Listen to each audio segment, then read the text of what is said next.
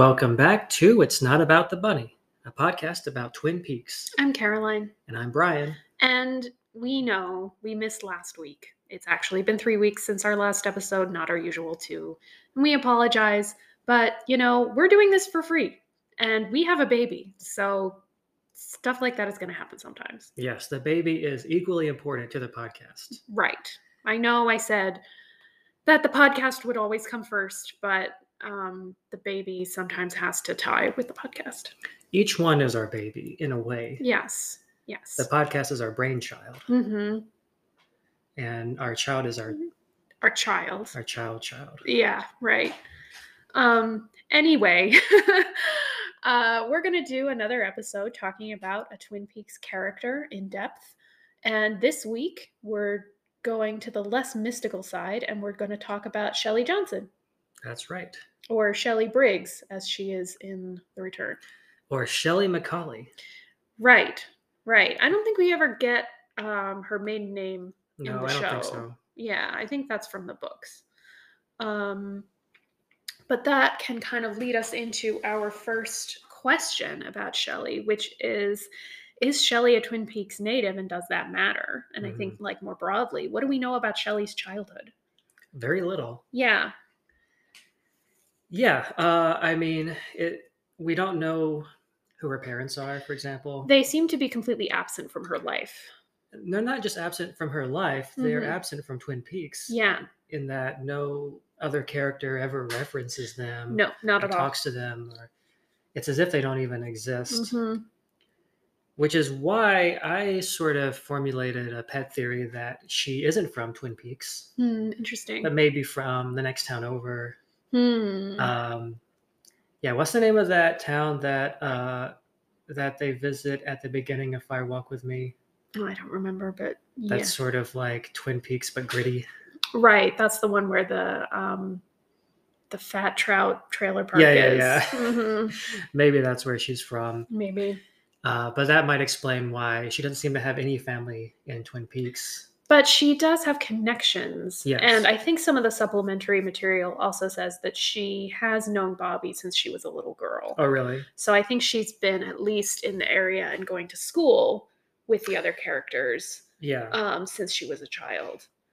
That makes sense because we know that she was going out to high school. She was, yeah. In Twin Peaks. Yeah. And then dropped out. To marry Leo. So it would make sense that she would have been in another town and have run away and then gone to high school in Twin Peaks. Yeah, absolutely. So there goes my theory. I don't know. Well, I think it's very mysterious. Just based on seeing Shelley on the show and in the film, Shelley is very settled in this place. And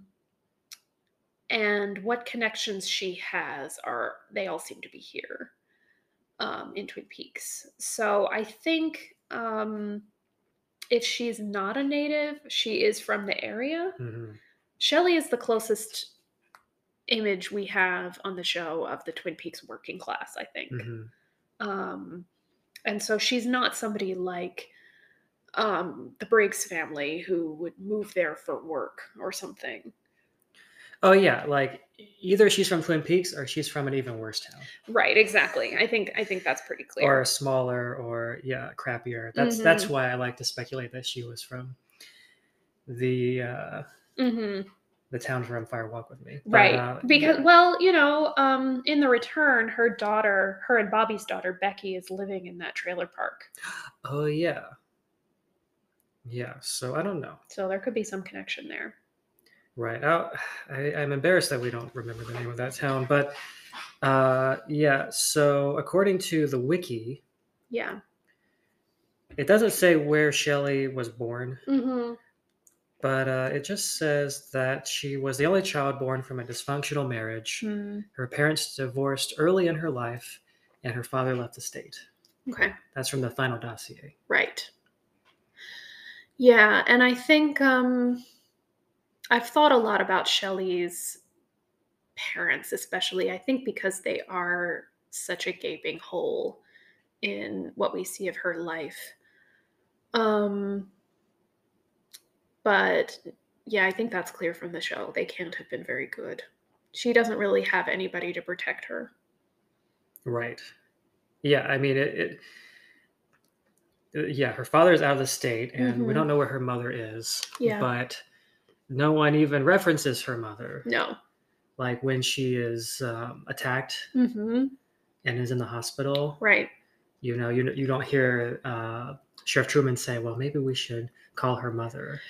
Right. The closest thing she has to a mother is Norma, Mhm. who I think does love her, but that's not really a substitute, it seems like. And I think at most she's maybe a year older than Bobby and Laura and Donna and James. Mhm. Um, so she dropped out of high school, so she's in her late teens at most. But where was she living before she married Leo? Was she living with her parents? That doesn't seem clear because it must have been pretty recent. Mhm. Um, and I don't even. Yeah, depending on how old she was when she married Leo, she might have needed permission. I don't know. I think that even if she was born in Twin Peaks and raised there, Mhm. I think maybe by the time she met Leo, she was out of the house. Yeah. It was a bad situation, Mhm. and she was out. I don't know what she did exactly. Maybe Yeah. stayed with friends or Mhm. something like that. Maybe stayed with Norma. Maybe. Maybe. Um, yeah, and I think knowing or inferring that she lived in a dysfunctional, perhaps abusive home kind of makes her marriage to Leo make a little bit more sense if she saw him as kind of a lifeboat Yeah, out of there, but then he ended up being exactly the same. yeah. The Titanic. Right. So yeah, but I think it's important, like you said, that she is from Twin Peaks or a Mhm. town like it. Yeah.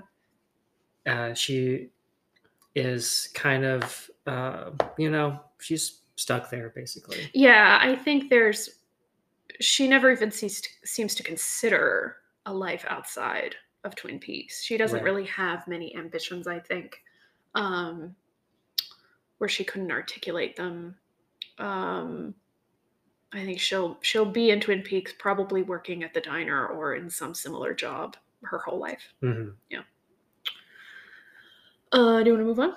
Yeah. Okay. What does Shelley love most? Is it a person or a thing? And how can we tell?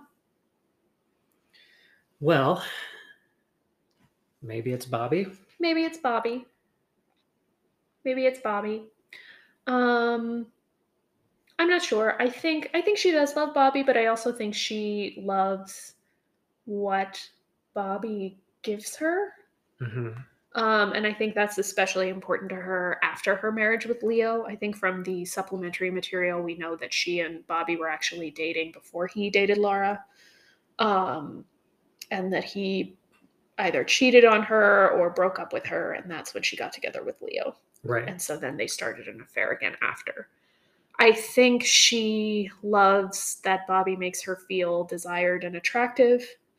I think she loves, weirdly enough, a sense of security that he gives her. Um, but I think she also loves things being exciting, which maybe drew her to Leo in the first place. Yeah. Hmm. Right. Yes. She seems to always fall for men that are dangerous or Yeah. unstable in some way. Right. And I think you can even see this, and this is very David Lynch, but her sex life with Bobby is a little kinky. Hmm. They like play with guns during sex and stuff like that. Um, and I don't think that Lynch, any more than he does with Laura, means to imply that Shelley deserves anything that happens to her. But I think she is kind of drawn to darkness and dark things to a certain degree. Yeah. She's sort of like Laura Dern's character in Hmm. Wild at Heart. Yeah, I think that's a good comparison. Yeah, and I think I don't want to paint her as someone who's like totally unhappy. No. Obviously, she's unhappy for much of season 2 because she's taking care of her former abusive husband Hmm. who's now an invalid, Yeah. and she's stuck, in a situation that's very unpleasant. Right. And Bobby convinced her it would be a meal ticket. Right. And yeah. But I don't think that she even necessarily wants to get out. I don't think she has dreams to go to LA and become an actress or something like that. I think she just wants a better life in Twin Peaks. Yeah. But she is, maybe someone that has very straightforward desires. Yeah. She wants to be loved. Mm-hmm. And if Bobby would, well, I was gonna say if Bobby would love her, that would be enough. But then I don't know. Because Maybe in the return, they're not together. There is that love of danger, perhaps. Yeah. Yeah. In the return, they're not together anymore, although they were married. But we don't really know. I mean, we don't know the circumstances. Yeah, we probably shouldn't put that all on her. Yeah, no, of course not. But it's clear that he's still in love with her in the return. And she's with Balthazar Getty. Right. Noted Lynchian dirtbag. Yeah, who is a criminal. Mm-hmm. The character you play is not the actor. Yeah. Yeah, but he's shown to be a criminal and evil, and one of the characters that is dabbling in the dark arts. Yes. Although we never really see where that relationship ends up, interestingly. But yes, I agree with you. I think Shelley's desires are fairly straightforward, and I think Shelley, if she had some stability and safety and was spending the rest of her life working as a waitress at the Double R Diner, I think she'd be happy. Mm-hmm. I think she likes her job. I think she's good at it. And I think the show, too, has a certain amount of respect for that kind of work and thinks of it as important work and something that means something to people. And I think, Shelley likes being a waitress. She likes working with Norma. I think so. Yeah. Although she did seem to relish the idea of not working at all. Well, yes. And I think that's interesting, too. Whom amongst us? Mm-hmm. Right. Well, I doesn't want to just quit our jobs. Yeah, Shelley is not like a professional managerial class type in that she doesn't really define herself through her job. I think she wants work that is pleasant and not degrading and not uncomfortable. But of course, she'd rather just not work. Who wouldn't? Mm-hmm. Deer Meadow is the name of the town. Deer Meadow, right. Yeah. That's right. It's also where what's her face? The first girl who was killed. Teresa Banks. Teresa Banks was killed, yeah. Yeah, so that was near Deer Meadow, so that's why Chet Desmond and Sam Stanley were sent there. Right, exactly. Yeah, so that's where Hab's Diner is, which is sort of the bizarro Double R. Yeah. And that's where Fat Trout Trailer Park is.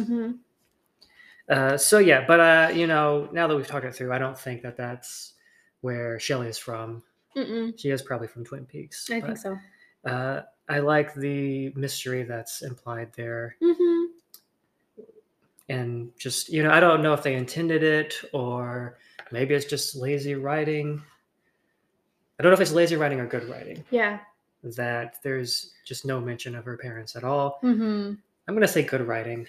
It creates a little bit of a mystery there. Yeah. You can fill in the blanks for yourself. And it increases the feeling of precarity around Shelley's life.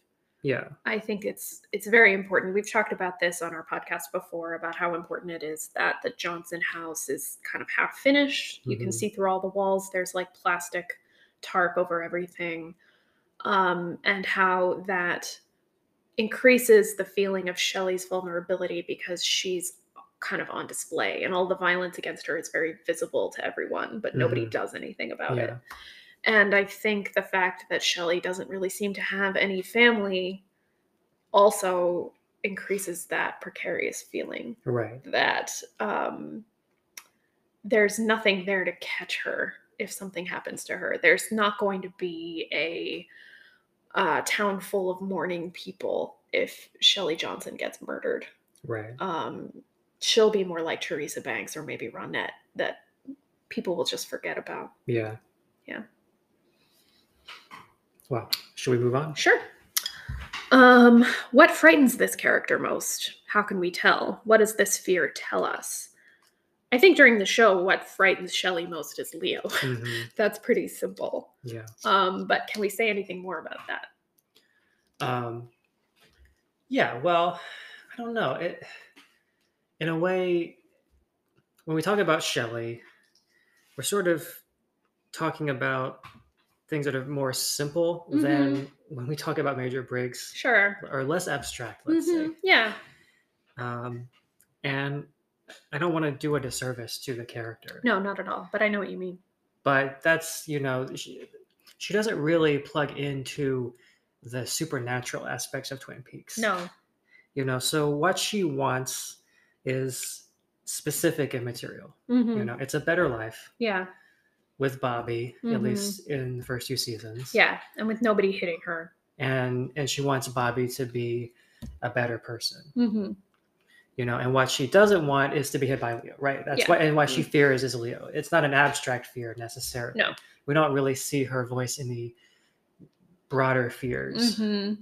like fear that love doesn't conquer all or something Yeah. like that. Mm-hmm. Even when she's unhappy in her relationship in her life in season 2, it doesn't seem to manifest as like a fear Mm-hmm. that her life is going nowhere. Yeah.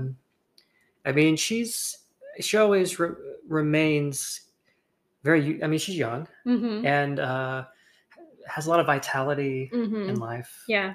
and energy. So I don't really think she has many fears in the abstract, other Mm-hmm. than specific things that are threatening her in a given situation. Yeah. I mean, I've said before that I think if the show is about anything, it's at least partly it's about violence against women, and I think a lot of the female characters on the show are meant to be foils for Lara in that respect. And, um, somebody like Lara, her death and what is done to her is kind of magnified in this cosmic sense. It's supposed to have destabilized the material world. And then you get somebody like Josie, who was preyed upon, but we don't really know a whole lot about it. And it's very mysterious and sort of glamorous. She seems to kind of come from this film noir universe. Mm-hmm. Whereas Shelley, it's just as mundane and ugly and generally ignored by everyone as it is in real life. She's a young woman who married a guy who makes her wait on him and who hits her a lot. And that's really all there is to it. There really isn't a mystery element. There really isn't a, reason why he's doing it that's, dark and mysterious. There isn't glamorous, mysterious past that she's escaping or something. She's a working class young woman. She works at a job all day and then she works for her husband all night and he hits her and that's it. And she would rather that stopped. Right. Yeah, it's interesting. I hadn't really thought of it like this before, but she's almost like in a different show. Yeah. Yeah. It's like her show is completely realistic. Mm-hmm. And of course, I've said that Twin Peaks is the most realistic TV show ever. In some ways. But obviously that's I'm exaggerating somewhat, or kind of playing on the fact that it's a show with all of these surreal, supernatural elements. Yeah. Soap opera pastiche, things like that. Mm-hmm. That somehow manages to actually convey a lot of what it's actually like in America for everyday people. Yeah. But in Shelley's storyline, it's only the realistic part. Yeah, and I respect the show a lot for showing it this way.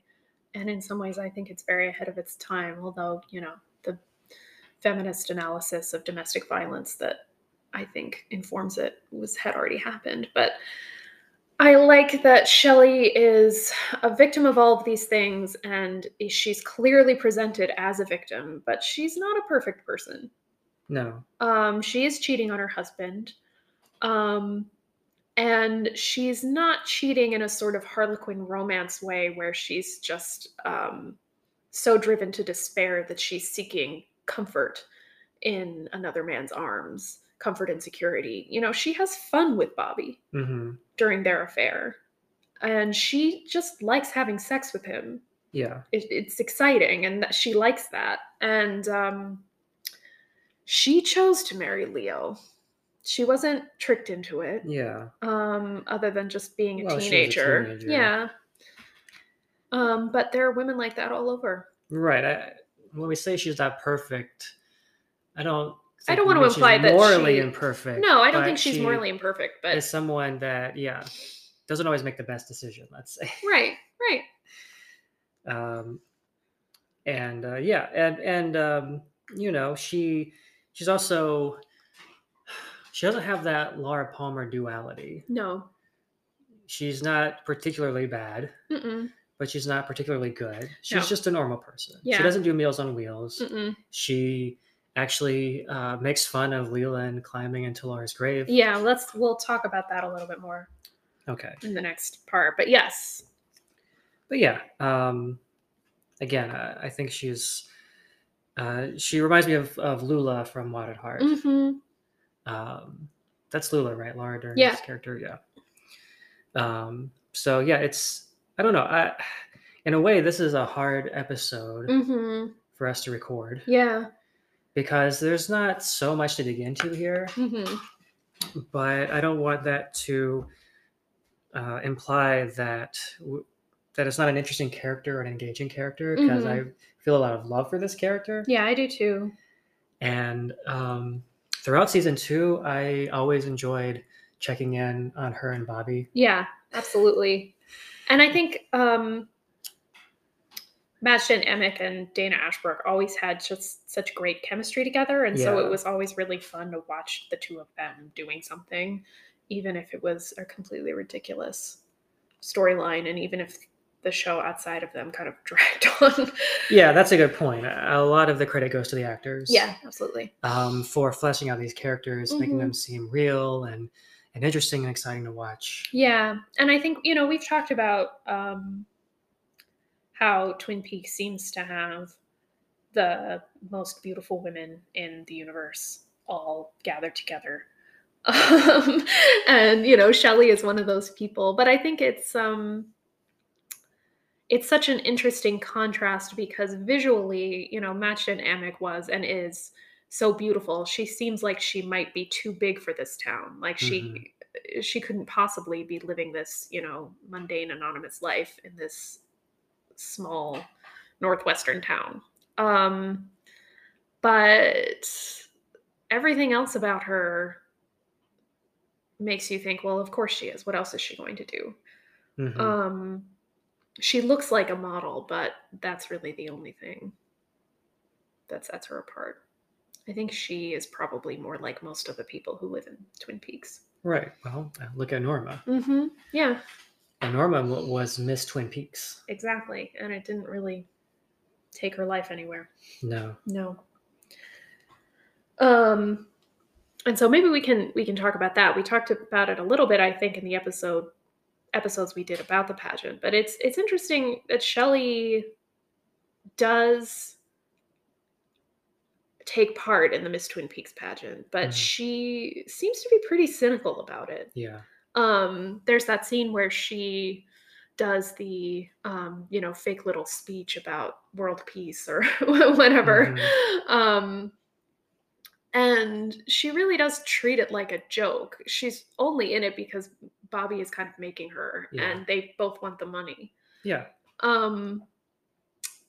And I don't know whether that has something to do with the fact that she knows it didn't really do a whole lot for Norma's life or what. Yeah. Yeah, this is making me wish that the writers had actually fleshed out the character a little more and given us more of a window into her thoughts about Laura. Although maybe there's just not that much there. Like, we've touched on this, that maybe she just didn't think about Laura that much, other than as like a romantic rival. Well, let's move on to the next question, which is about that. Which is, how is this character, Shelley, connected to Laura? How is Shelley connected to her death? How does she feel about her death? I think what's interesting is that Shelley is so closely connected to people who are connected to Laura. Yeah. Namely Bobby, of course, but also Leo, who was sleeping with Laura and was there the night she died. Mm-hmm. Um, and we know that Shelley was slightly involved in the Meals on Wheels program because it was run through Norma's diner, Yeah, and Shelley I think helped with she the setup. handed them Yeah, off to hmm Laura. right. Oh, that's true. It's interesting that in that scene in the episode Zen or the Skill to Catch a Killer, um, Shelley Johnson is listed as one of the possible J's, Right. and she's described as Laura's friend. Oh, I forgot that. Yeah. But I think that's the only time where she is described as Laura's friend. And Mm. she doesn't really have anything to say about Laura, and never talks about her or reflects on her death at all. Right, and there aren't any moments later on that would paint them as closer together Mm-hmm. like there are with Audrey. Mm-hmm. Because Audrey in early episodes doesn't seem like she was that close to Laura, but then Yeah. later we see that there are pictures of them together. Yeah. Or that, we know they socialize just because their fathers work together. Right. Yeah. I mean, in Fire Walk with Me, it seems like Laura really only had one good friend, and that was Donna. Yeah. But she was probably friendly with Audrey. Yeah.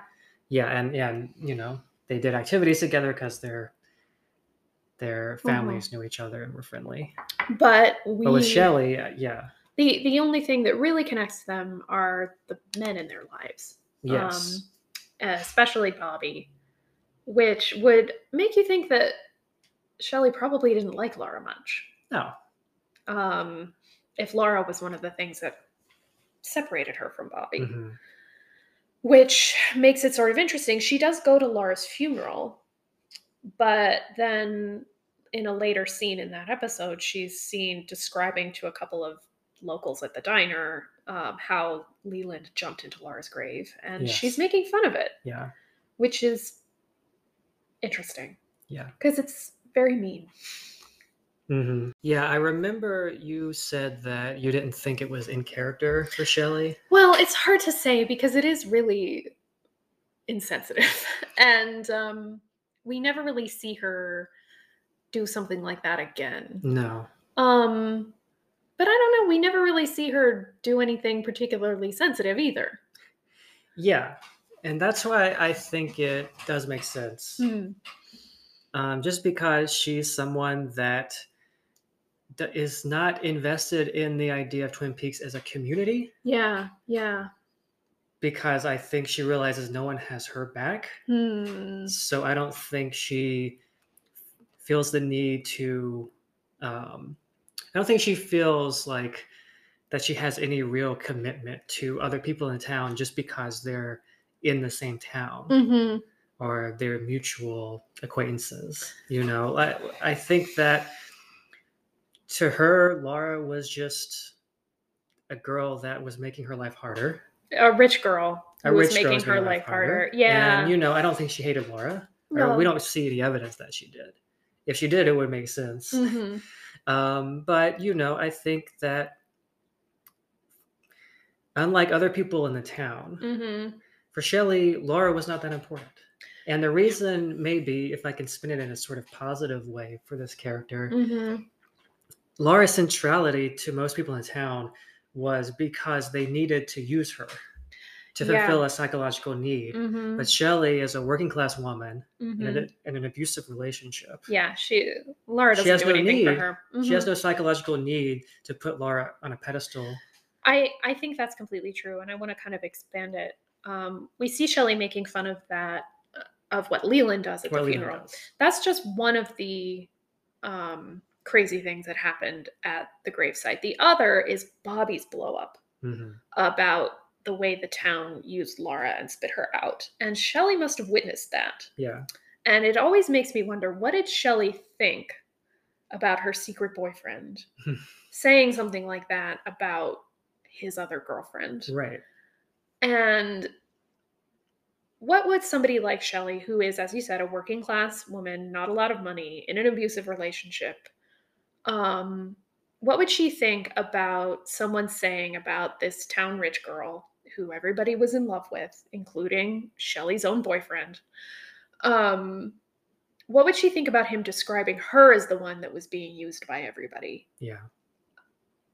Shelley must think that she's the one who's being used by everybody. She's being used by Leo. She's being used by Bobby. She is the one who doesn't have anybody looking out for her and doesn't have anybody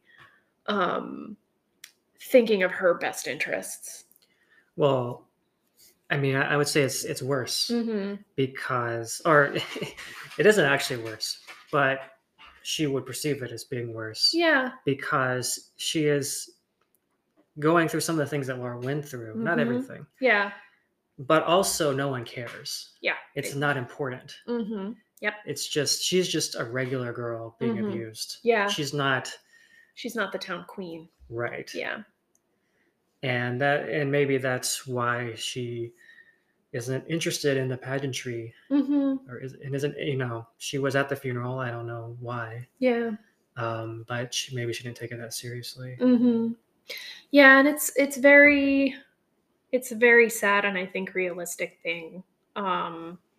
You would hope that when women see that kind of commonality, and see that they're both being abused, sometimes both being abused by the same people, as is true in Laura and Shelley's case, that would affect some kind of solidarity or at least sympathy, but so often it doesn't happen. Yeah, although I don't blame Shelley for that, but but I keep coming back to the fact that we don't really ever hear what Shelley thinks about Laura. Yeah. And I'm not sure. I keep thinking that it's bad writing, that maybe it's even sexist, that the writers weren't that interested in fleshing out this character. But on the other hand, when I think of how that would have worked out, it would have been another scene like where Donna was yelling at Laura's grave, or if not that exactly, it would just be more of like Shelley being jealous of another woman. Yeah. And in a way, I kind of like the implication that it's not that Shelley hated Laura. She just didn't care about her. Right. Yeah. And even though she knows that Bobby was sleeping with Laura and is still obviously in some ways feels connected to her, to give that speech or diatribe at the funeral. Yeah. She's confident enough in herself. Yeah. And also she's alive and Laura's dead. That she doesn't feel the need to be jealous. And she doesn't. It would be nice if there were more solidarity there, but I don't think that there's the opposite of solidarity. I think that for Shelley, Laura was just a girl, just like she's just a girl. Yeah. And things happen to girls, and that's life. Yeah. And I think you're completely right. And I think it's important that happens in the same episode where Cooper tells Albert angrily, Laura Palmer's death has affected every man, woman, and child in Twin Peaks, because it's evidence right there in that same episode that no, it hasn't. Yeah, and maybe there's a bit of a tension in the way that we analyze the show, where we always come back to Laura being important. Yeah. And we look at her importance as something that is almost like a silver lining to the trauma that she went through. But then are we doing the same thing the people in the show are doing, which is putting her on a pedestal? Yeah, saying, she must be special. Like, we have to create an idea of her. Yeah. And that's robbing her of the ability to be just normal, just a girl. Right. And just a person, and and the things that happen to her happen to people every day without fanfare. Yeah. And I think that's really, I agree. And I think that's why Shelley is such an important character, because everything that happens to her is very mundane and very down to earth and ugly and doesn't have any kind of cosmic significance attached to it. Right. And that's the reminder that things like this happen to women and girls every day all over the world, and nobody cares. Right. And Shelley's heroism isn't, having a kind of martyrdom. It's just moving on with her life. Yeah. And trying to make the best of a shitty situation. And finding whatever dumb pleasure and happiness she can with her dumb dirtbag boyfriend. Right. Yeah. Mm-hmm. And I think, and I don't think we're barking up the wrong tree to say that that's heroic for David Lynch. Yeah. Because that's all that Wild Heart is about. Right. Wild at Heart. Yes. That's exactly what Wild at Heart is about, and it's treated with the utmost seriousness. Mm-hmm. No, I completely agree. I think he really believes that to pursue love and happiness in a violent and dangerous world is one of the most heroic things you can do. Yeah. Mm-hmm. Like literally everything is against that. Yep. And I think there's a bad version of that where people are just psychotic. Mm-hmm. But Shelley and Bobby aren't. They are sensitive to the evils of the world. Yes. And they're affected by them directly. Mm-hmm. So if you are aware and you're not actually one of the people adding to the evil of the world, mm-hmm. Then yes, it's not easy finding happiness. Right. There's a scene in Wild at Heart where they're on the road and listening to the radio, and they're listening to some gruesome news report. I remember. And they switch the station, and it's another news report of something else, some horrible event or cataclysm, and again, it's the same thing over and over. And Lula just screams and it's like, "Stop the car! Yeah, we've just got to rock out. Yeah, we've just got to dance it out. We've got to dance it out for a little while." And God, I relate to that scene. Yeah, more and more every day. Every day. That it's just the world is so awful sometimes that just keeping your head above water is like sort of hidden Golgotha that we're all taking part in. Yeah. Well, I've felt this way, especially since having a kid, that sometimes the only way to survive a world like this is by holding fast to what you know to be true and important. And the people that you love can be that thing. Yeah, right. Sometimes it's not God or Jesus. Yeah. Sometimes it's sex. Yeah. But it can be loving sex, Right. But it also just be sex. And that's a big part of Bobby and Shelley's relationship that we see. And we can see how vital it is to them. Yes. And keeping them together. And how vital it is to Shelley in keeping her sane. Yeah. Yeah. That's what she needs to survive her life. Right. Well, it's her pie and coffee. It's actually in line with Cooper's philosophy that you have to give yourself a treat. Yeah. And you could look at that as a sort of like as classist. Like, well, some people can't afford treats, right? But everyone has treats. Yeah. It's just. The poorer you are, the more people look down on your treats. Yeah, I think that's true. Because your treat is like maybe meth. Yeah, or something in a brown paper bag. Yeah. And I guess your treats become more dangerous to you, and that's fucked up. Right. Like the treats that you have access to, they need to be more potent because you have bigger problems. Yeah. Yeah, and so they're more dangerous, and I think a lot of Lynch's work is about this fire of desire and passion that can be consuming as well as saving. Wild at Heart is, again, this is not a podcast about Wild at Heart. No, but it's one of my favorite movies. Yeah, and that movie is showing you that that's that line between the fire that consumes and the fire that saves. Yeah. Because really that movie is full of dread, and you keep thinking, okay, these kids are going to end up dead. Right. That's where they're headed because they're crazy. They're stupid. Everything is against them. Right. And all they have is their desire for each other. But that's nothing. Yeah. Really. Yeah. Sailor is not even a good person. No. As he says, he's Wild at Heart. Yes. He uses a slur at one point. Yes. But and then in the end, they have a happy ending. Love is enough. In the end, love is enough, and even love that is like earthly love. Yeah. That involves sex. Yeah. And involves imperfect people who often do bad things. You know, that can be enough. Yeah. Yeah. All right. Okay. Next question. What does this character do in their spare time? I feel like this is hard to answer about Shelley because I feel like Shelley has so little spare time. Yeah. Especially in the first couple of seasons. She works at the diner, and when she's not working at the diner, she works for Leo.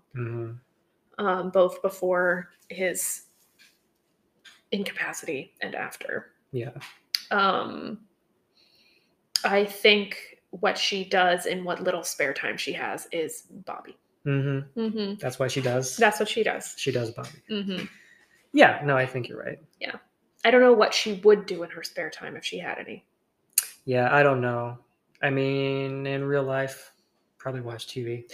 Yeah, I think so. But I don't know. I mean, yeah, you know, we never... Do we see her at the Roadhouse? No. Yeah. Well, no, we do once. It's when she goes to follow the clue that was left by Wyndham Earle. Oh, okay. And she meets up with Audrey and Donna. That's the only time, I think. Yeah. And we see her at the Roadhouse in the return. Yeah, well, she would never miss a chance to put her life in danger. Yeah. She's like so excited. I know. She's a sweet girl. Bad decision-making skills. Yeah, so that's about it. And yeah, I mean, she's a pretty straightforward person. You know, in the return, she has some spare time, and she spends it hanging out with her friends, going to their bar, which is the Roadhouse, and that's it. Yeah, and maybe that love of danger is the flip side of her her love of life. Like we keep saying she's not that ambitious, but maybe that's a sort of suppressed ambition coming out. Like, maybe there's got to be more to life than this. Yeah. Well, I think it's a sort of sad character dynamic in that I think she does have a love of danger, but she also craves security. Yeah. And so pursuing one means she loses the other. Right. Yeah. I think a lot of people could relate to that. I think so too. Okay, moving on. Is this character living the life they want? If not, what does that life look like? We kind of talked through this before. I think Shelley is more or less living the life she wants, but she just wants it to be better. Right. She wants to be with Bobby instead of Leo. And she wants to not be slaving away as Leo's housemaid. Yeah. But I think she's fine working at the diner. I think she's fine living in Twin Peaks with the friends and people that she has. Yeah. Well, and maybe is that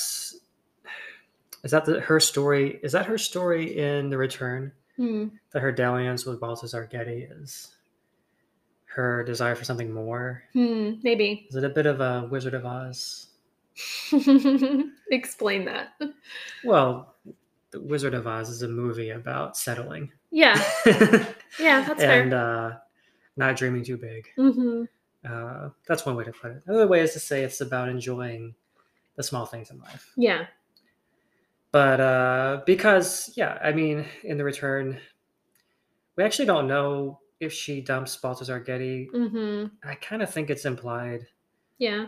Or that, at any rate, her relationship with Norma is stronger at the end.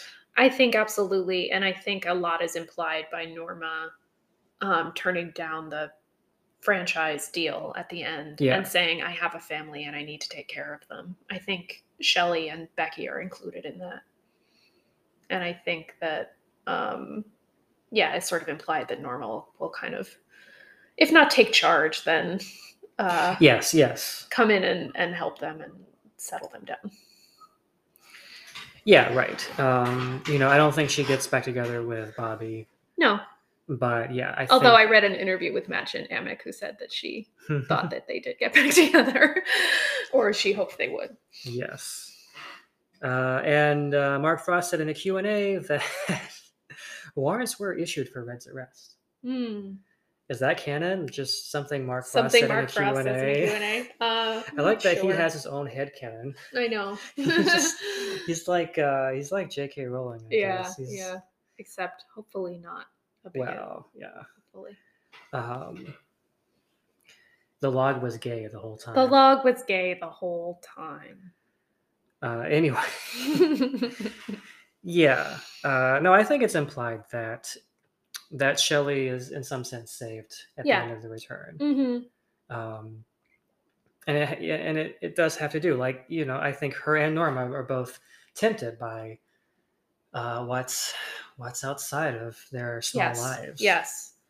And what they learn is to appreciate the relationships that they have. And I think, it's one of the scenes I think about a lot in The Return is when Shelley is trying to intervene in Becky's disastrous marriage to a drug-dealing dirtbag, and she leaps on the back of the car that Becky is in. And I remember the first time I saw it, all I thought was nobody ever did that for Shelley. She didn't have a mom who was practically dragging her out of her dirtbag marriage by her hair. Yeah. And maybe if she had, a lot of things would be different in her life. Yeah. But I think the fact that Shelley is willing to do that for another person, for her daughter, and her daughter has that in her life, means that they're going to be okay. Yeah, in The Return, we see a lot of characters repeating the mistakes of the past. Yeah. But we also see that there is the chance for marginal improvement and progress. Yeah. And that's really what life is. It's not mastering the red room, so you can go back in time and change every bad thing that happened and every mistake you made. Happiness in life is just doing a little better than your parents did. Yeah. But if actually, just to rephrase that, doing for your kids what your parents didn't do for you. Yes.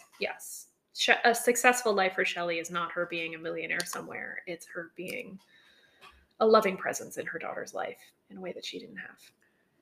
Yeah, it's like the wheels of karma keep going and going, but you can just stick a spoke in them or put a penny on the tracks or something. Just slow it down somehow. Yeah. And that's all we can do is just slow down the wheels. All right. Well, what is this character's relationship to the economy of Twin Peaks? And I think this is interesting. Shelley is working class, but she is working class in the service economy, which is increasingly what Twin Peaks is becoming. Right. As opposed to a manufacturing economy or an agricultural economy. So, yeah, do you want to talk about that at all? Well, I'm not sure there's more to say than that. And we've sort of talked about how her position in Twin Peaks also maybe immunizes her against believing in Twin Peaks as an idea. Yeah. Or falling for the idea that it's an idyllic community. She knows that's not the case. Yeah. Because she's on the bottom. But yeah, I'm not sure what more there is. Yeah. I mean, she, in a weird way, the Double R is the place in Twin Peaks where class kind of disappears. In that everybody seems to go there. Like the working class truckers and loggers go there, but the Haywards also go there. Right. The Palmers go there. The Briggses go there. The cops go there. And that means that Shelley can potentially have connections to all different kinds of people, which other people in Twin Peaks couldn't have. Yeah, that's a good point.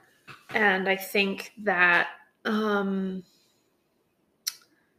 that's interesting. I'm not sure where I'm going with it.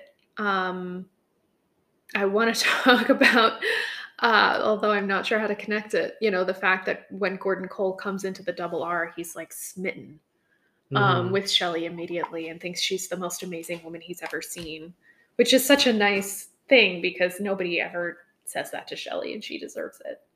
That's like what you would expect people to do when someone like Machen Amick lives in their town, just to constantly be going, oh my God.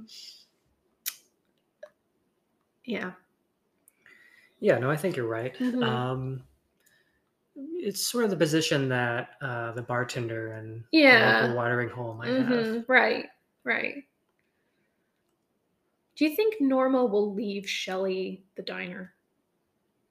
I don't know. I mean, that's an interesting relationship because, Norma is a small business owner. She is Shelley's boss, but they're also friends and maybe even, as we've said, they're like family. And normally I would say your boss can't be your family. Yeah. But, I think this can happen in certain situations, especially in a small town, with a very small business. I don't think that Norma would fire Shelley. No. if that meant like making a profit. No, I don't think so. In some of the supplementary material, I think in the final dossier, they say that when Shelley and Bobby got married, his mother and Norma helped them with the down payment for a house. So I think that's significant. That's a big thing to do for somebody who just works for you. Yeah, that's an interesting point. I mean, it's kind of sad, I think, if your only family is your boss. Yeah, absolutely it is. Maybe in a way we see Norma and Shelley, in the return, they're trying to hold on to something that people think existed, never really did exist in a persistent way. Yeah. Which is like the small business as something outside of capitalism and something that was just like, the corner store is like just part of the community. It's not, you can work for someone without it being an antagonistic relationship because they were friends with your dad or whatever. We're all family. I think Norma kind of fights that.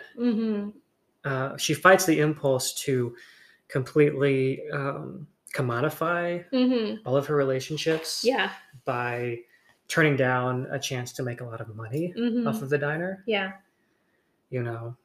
And to what extent you can really avoid that relationship being antagonistic in real life, I don't know.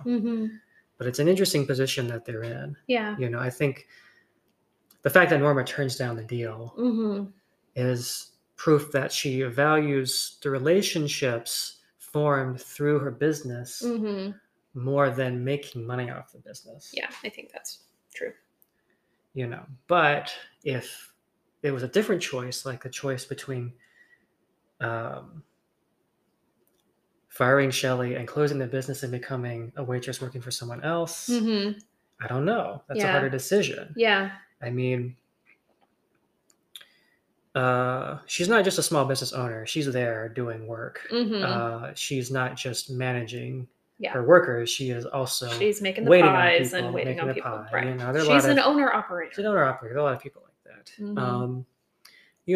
But we never see her in a position where she has to defend her rank. No, that's true. And once you have climbed out of the class of working for someone else, Mm-hmm. you don't want to go back. No. Yeah. So I think, I don't want to be too cynical about this relationship, and also it's a TV show. Right. But you can't ignore the fact that Norma's class position is higher than Shelley's. Yes. Yes. But then that goes back to your question, like, could this potentially, could they solidify the familial aspect of this relationship through an inheritance sort of thing, like passing on the business, and that would allow Shelley to rise up a little bit, becoming an owner-operator.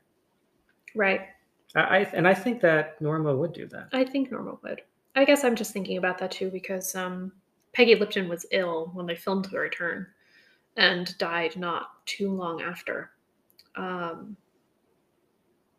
So I feel like that hangs over at the end of it a little bit. Man, being an actor on Twin Peaks has to be one of the most dangerous jobs. I know! Oh. Okay, so last question. Does this character have any political or religious beliefs? What can we infer about them? I don't think so. Yeah.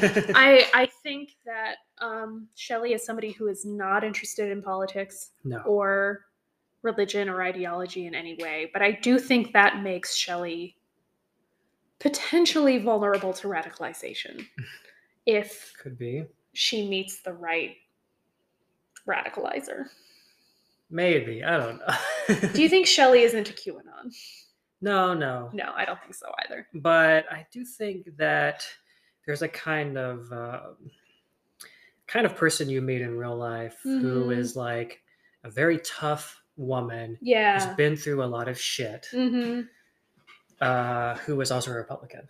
Oh yeah, absolutely. But I don't know, this question really gets us onto thin ice, I think. I don't think Shelley votes. No, I think right. I don't even think she votes for like the mayor of Twin Peaks. Yeah, I mean, of people that I know that she reminds me of, I have an aunt who is, of all my family, is probably the least Republican. Okay. I don't know if she votes or who she votes for. I'm pretty sure her current boyfriend, husband, I don't know, is not a Republican. Yeah. Don't quote me on that. But I don't think she's that political. And to the extent that she is, it's sort of like a hodgepodge. Right. I think for most people it's like that. Right. Really. Exactly. But definitely not like attached to a particular party or worldview, and mostly doesn't think about those things because she's got more important things going on in her life. Yeah. And and she's focused on making her life the best that it can be. Yeah. And given the situation she has. And of course, would it be better if she developed solidarity with other people fighting that fight? Right. So that they could do more for themselves or their children. Yeah. Than they can do on their own. Yeah. I think it's very American to not connect your struggle with other people's struggle and to just say, what am I going to do? My life is my life. And I just, however bad it is, that whatever happens to me is sort of naturalized. It's just like that. It's just nature. It's just the wheel of fortune turning, or maybe even God's hand in the world, dispensing what, I think some people on the left can sometimes make the mistake of thinking that suffering is enough to activate people politically, and that even knowledge of suffering is enough to activate people politically. Shelley is somebody who has a lot of bad shit in her life, at least in, the first 2 seasons of the show. She hates it. She knows it's unfair. And she wants it to stop, but she never really politicizes that in any way. She doesn't connect her domestic violence to any kind of part of her status as someone in the working class. She doesn't connect the fact that she has so little protection while somebody like Lara seems to have so much. She doesn't I think, connect that to, oh, well, it's because I'm working class and she's upper class. Mhm. She doesn't connect, oh, well, she's suffering in the same way that I am. It's because we're both women, and I can politicize it that way. Right. She just doesn't do it. And I think that is very American and very true for most Americans, sadly. Right. Well, class consciousness has to be developed. Yeah, it It's doesn't. not something that just exists out in the world, because it is something that is fostered by material conditions. And to the extent that there are cultural factors in America, they're definitely working against the development of class consciousness. Yes. So I think there's two things. One is you almost have to be deprogrammed in the United States, because you're just raised with this idea that anyone can get ahead if you just work hard enough and deserve it. Right. Which is a very reactionary idea, because that means that when inevitably people don't get ahead, but they worked hard and feel like they deserve it, they assume someone must have interfered with the process from the outside. Right. Someone from the outside came in and caused a problem. Right. Because naturally the system rewards hard work. Yes. And virtue. Yes. Right.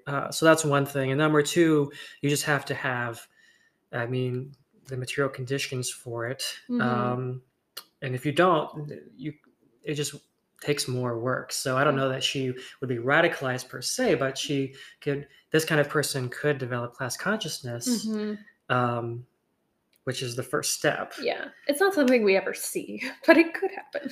Well, the fact that she's friends with her boss is probably the biggest obstacle. Yeah. And Norma's love for her and the fact that Norma helps her makes her more dependent on Norma. Right. But, potentially there's a future where Norma tries to leave the diner to Shelley, and Shelley says, well, I don't want to just own it on my own. Why don't I make it a worker co-op? That's not going to happen. But it could happen. She could, co-own it with what's her face, the German waitress, and well, let's say not. Okay, her counterpart now. I think you're seeing Starbucks getting unionized. That's true. That's true. Apple stores. Medieval times. Yeah. And so that could start to filter down, Yeah, that's true. And then also in cities, you have more and more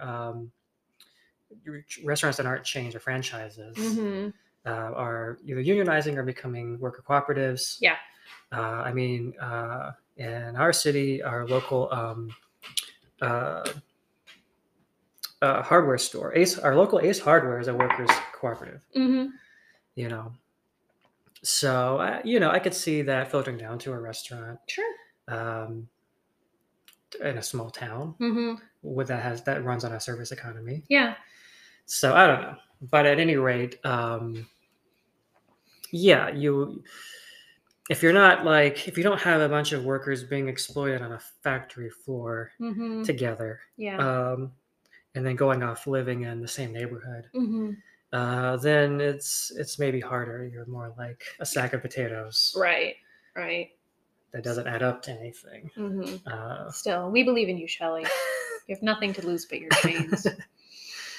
But I don't know. Again, it's a very realistic show. This is a realistic portrayal of working class life in America, which is that there's not a lot of class consciousness. Yeah, exactly. Although I think people are more bitter now, probably, than they were. I think working people are generally a little more fed up now.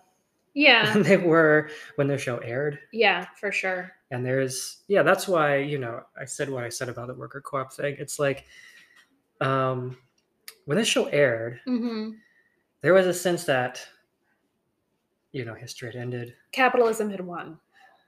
And real politics was over in the sense of radical change. Right.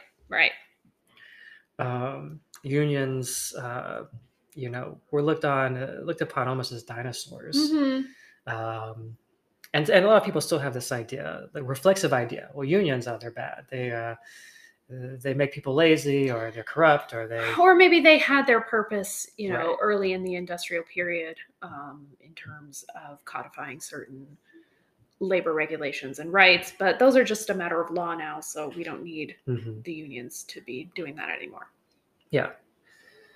So yeah, it's a process that takes time, but yeah, that's why I think that I wouldn't say that she's ripe for radicalization, but she, more than anyone else in town, Yeah. that is a main character. She is not really benefiting. Yeah. She is on the bottom of the totem pole in Twin Peaks, and she's still there in the and return. she's gonna be there her whole life unless something changes, unless someone generously leaves her a restaurant. Yeah. And that's her life. But the reality is she doesn't view that as an injustice or unfairness. Or if it's unfair in the same way that it was unfair when Bobby cheated on her with Laura, or it's unfair that one person is pretty and another person isn't. It's just kind of unfair life isn't fair in a life way. Yeah. Right. It's not something that was done to her because people made decisions. It just happened. Right. Or because Ben Horne continues to use all the means in his disposal, both legal and illegal, to own as much of Twin Peaks as he can. Yeah.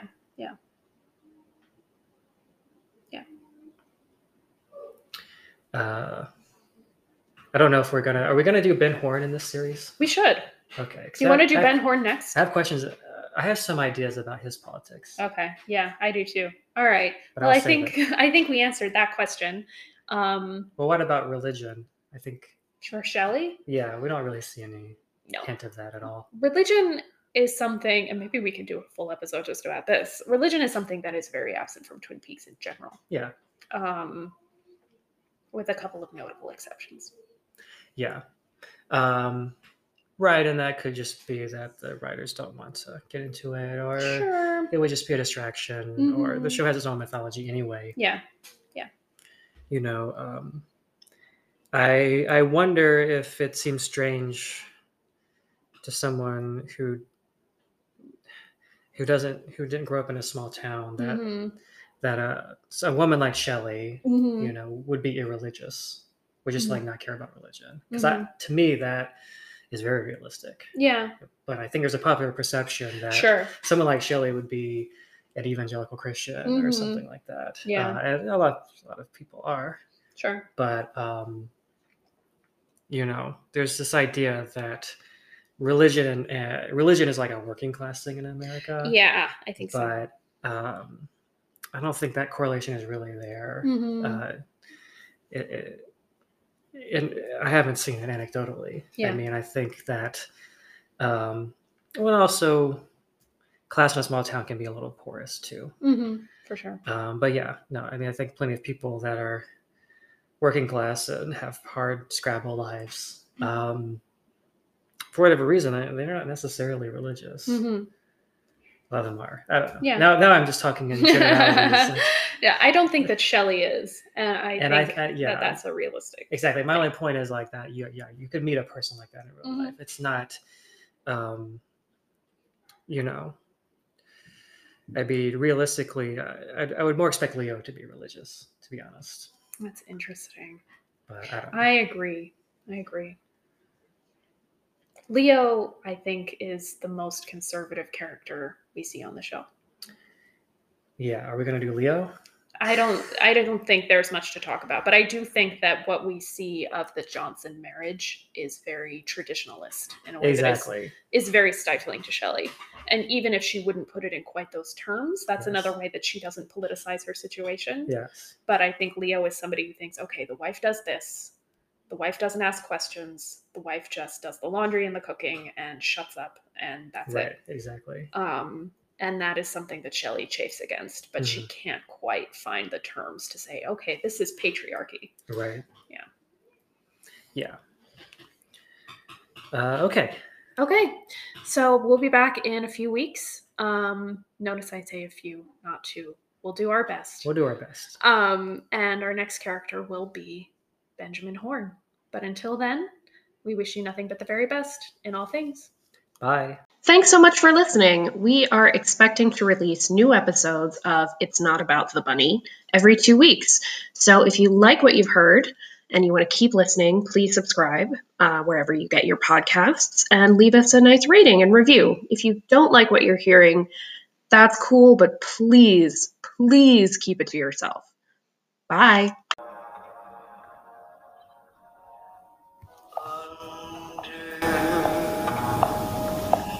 The sycamore tree.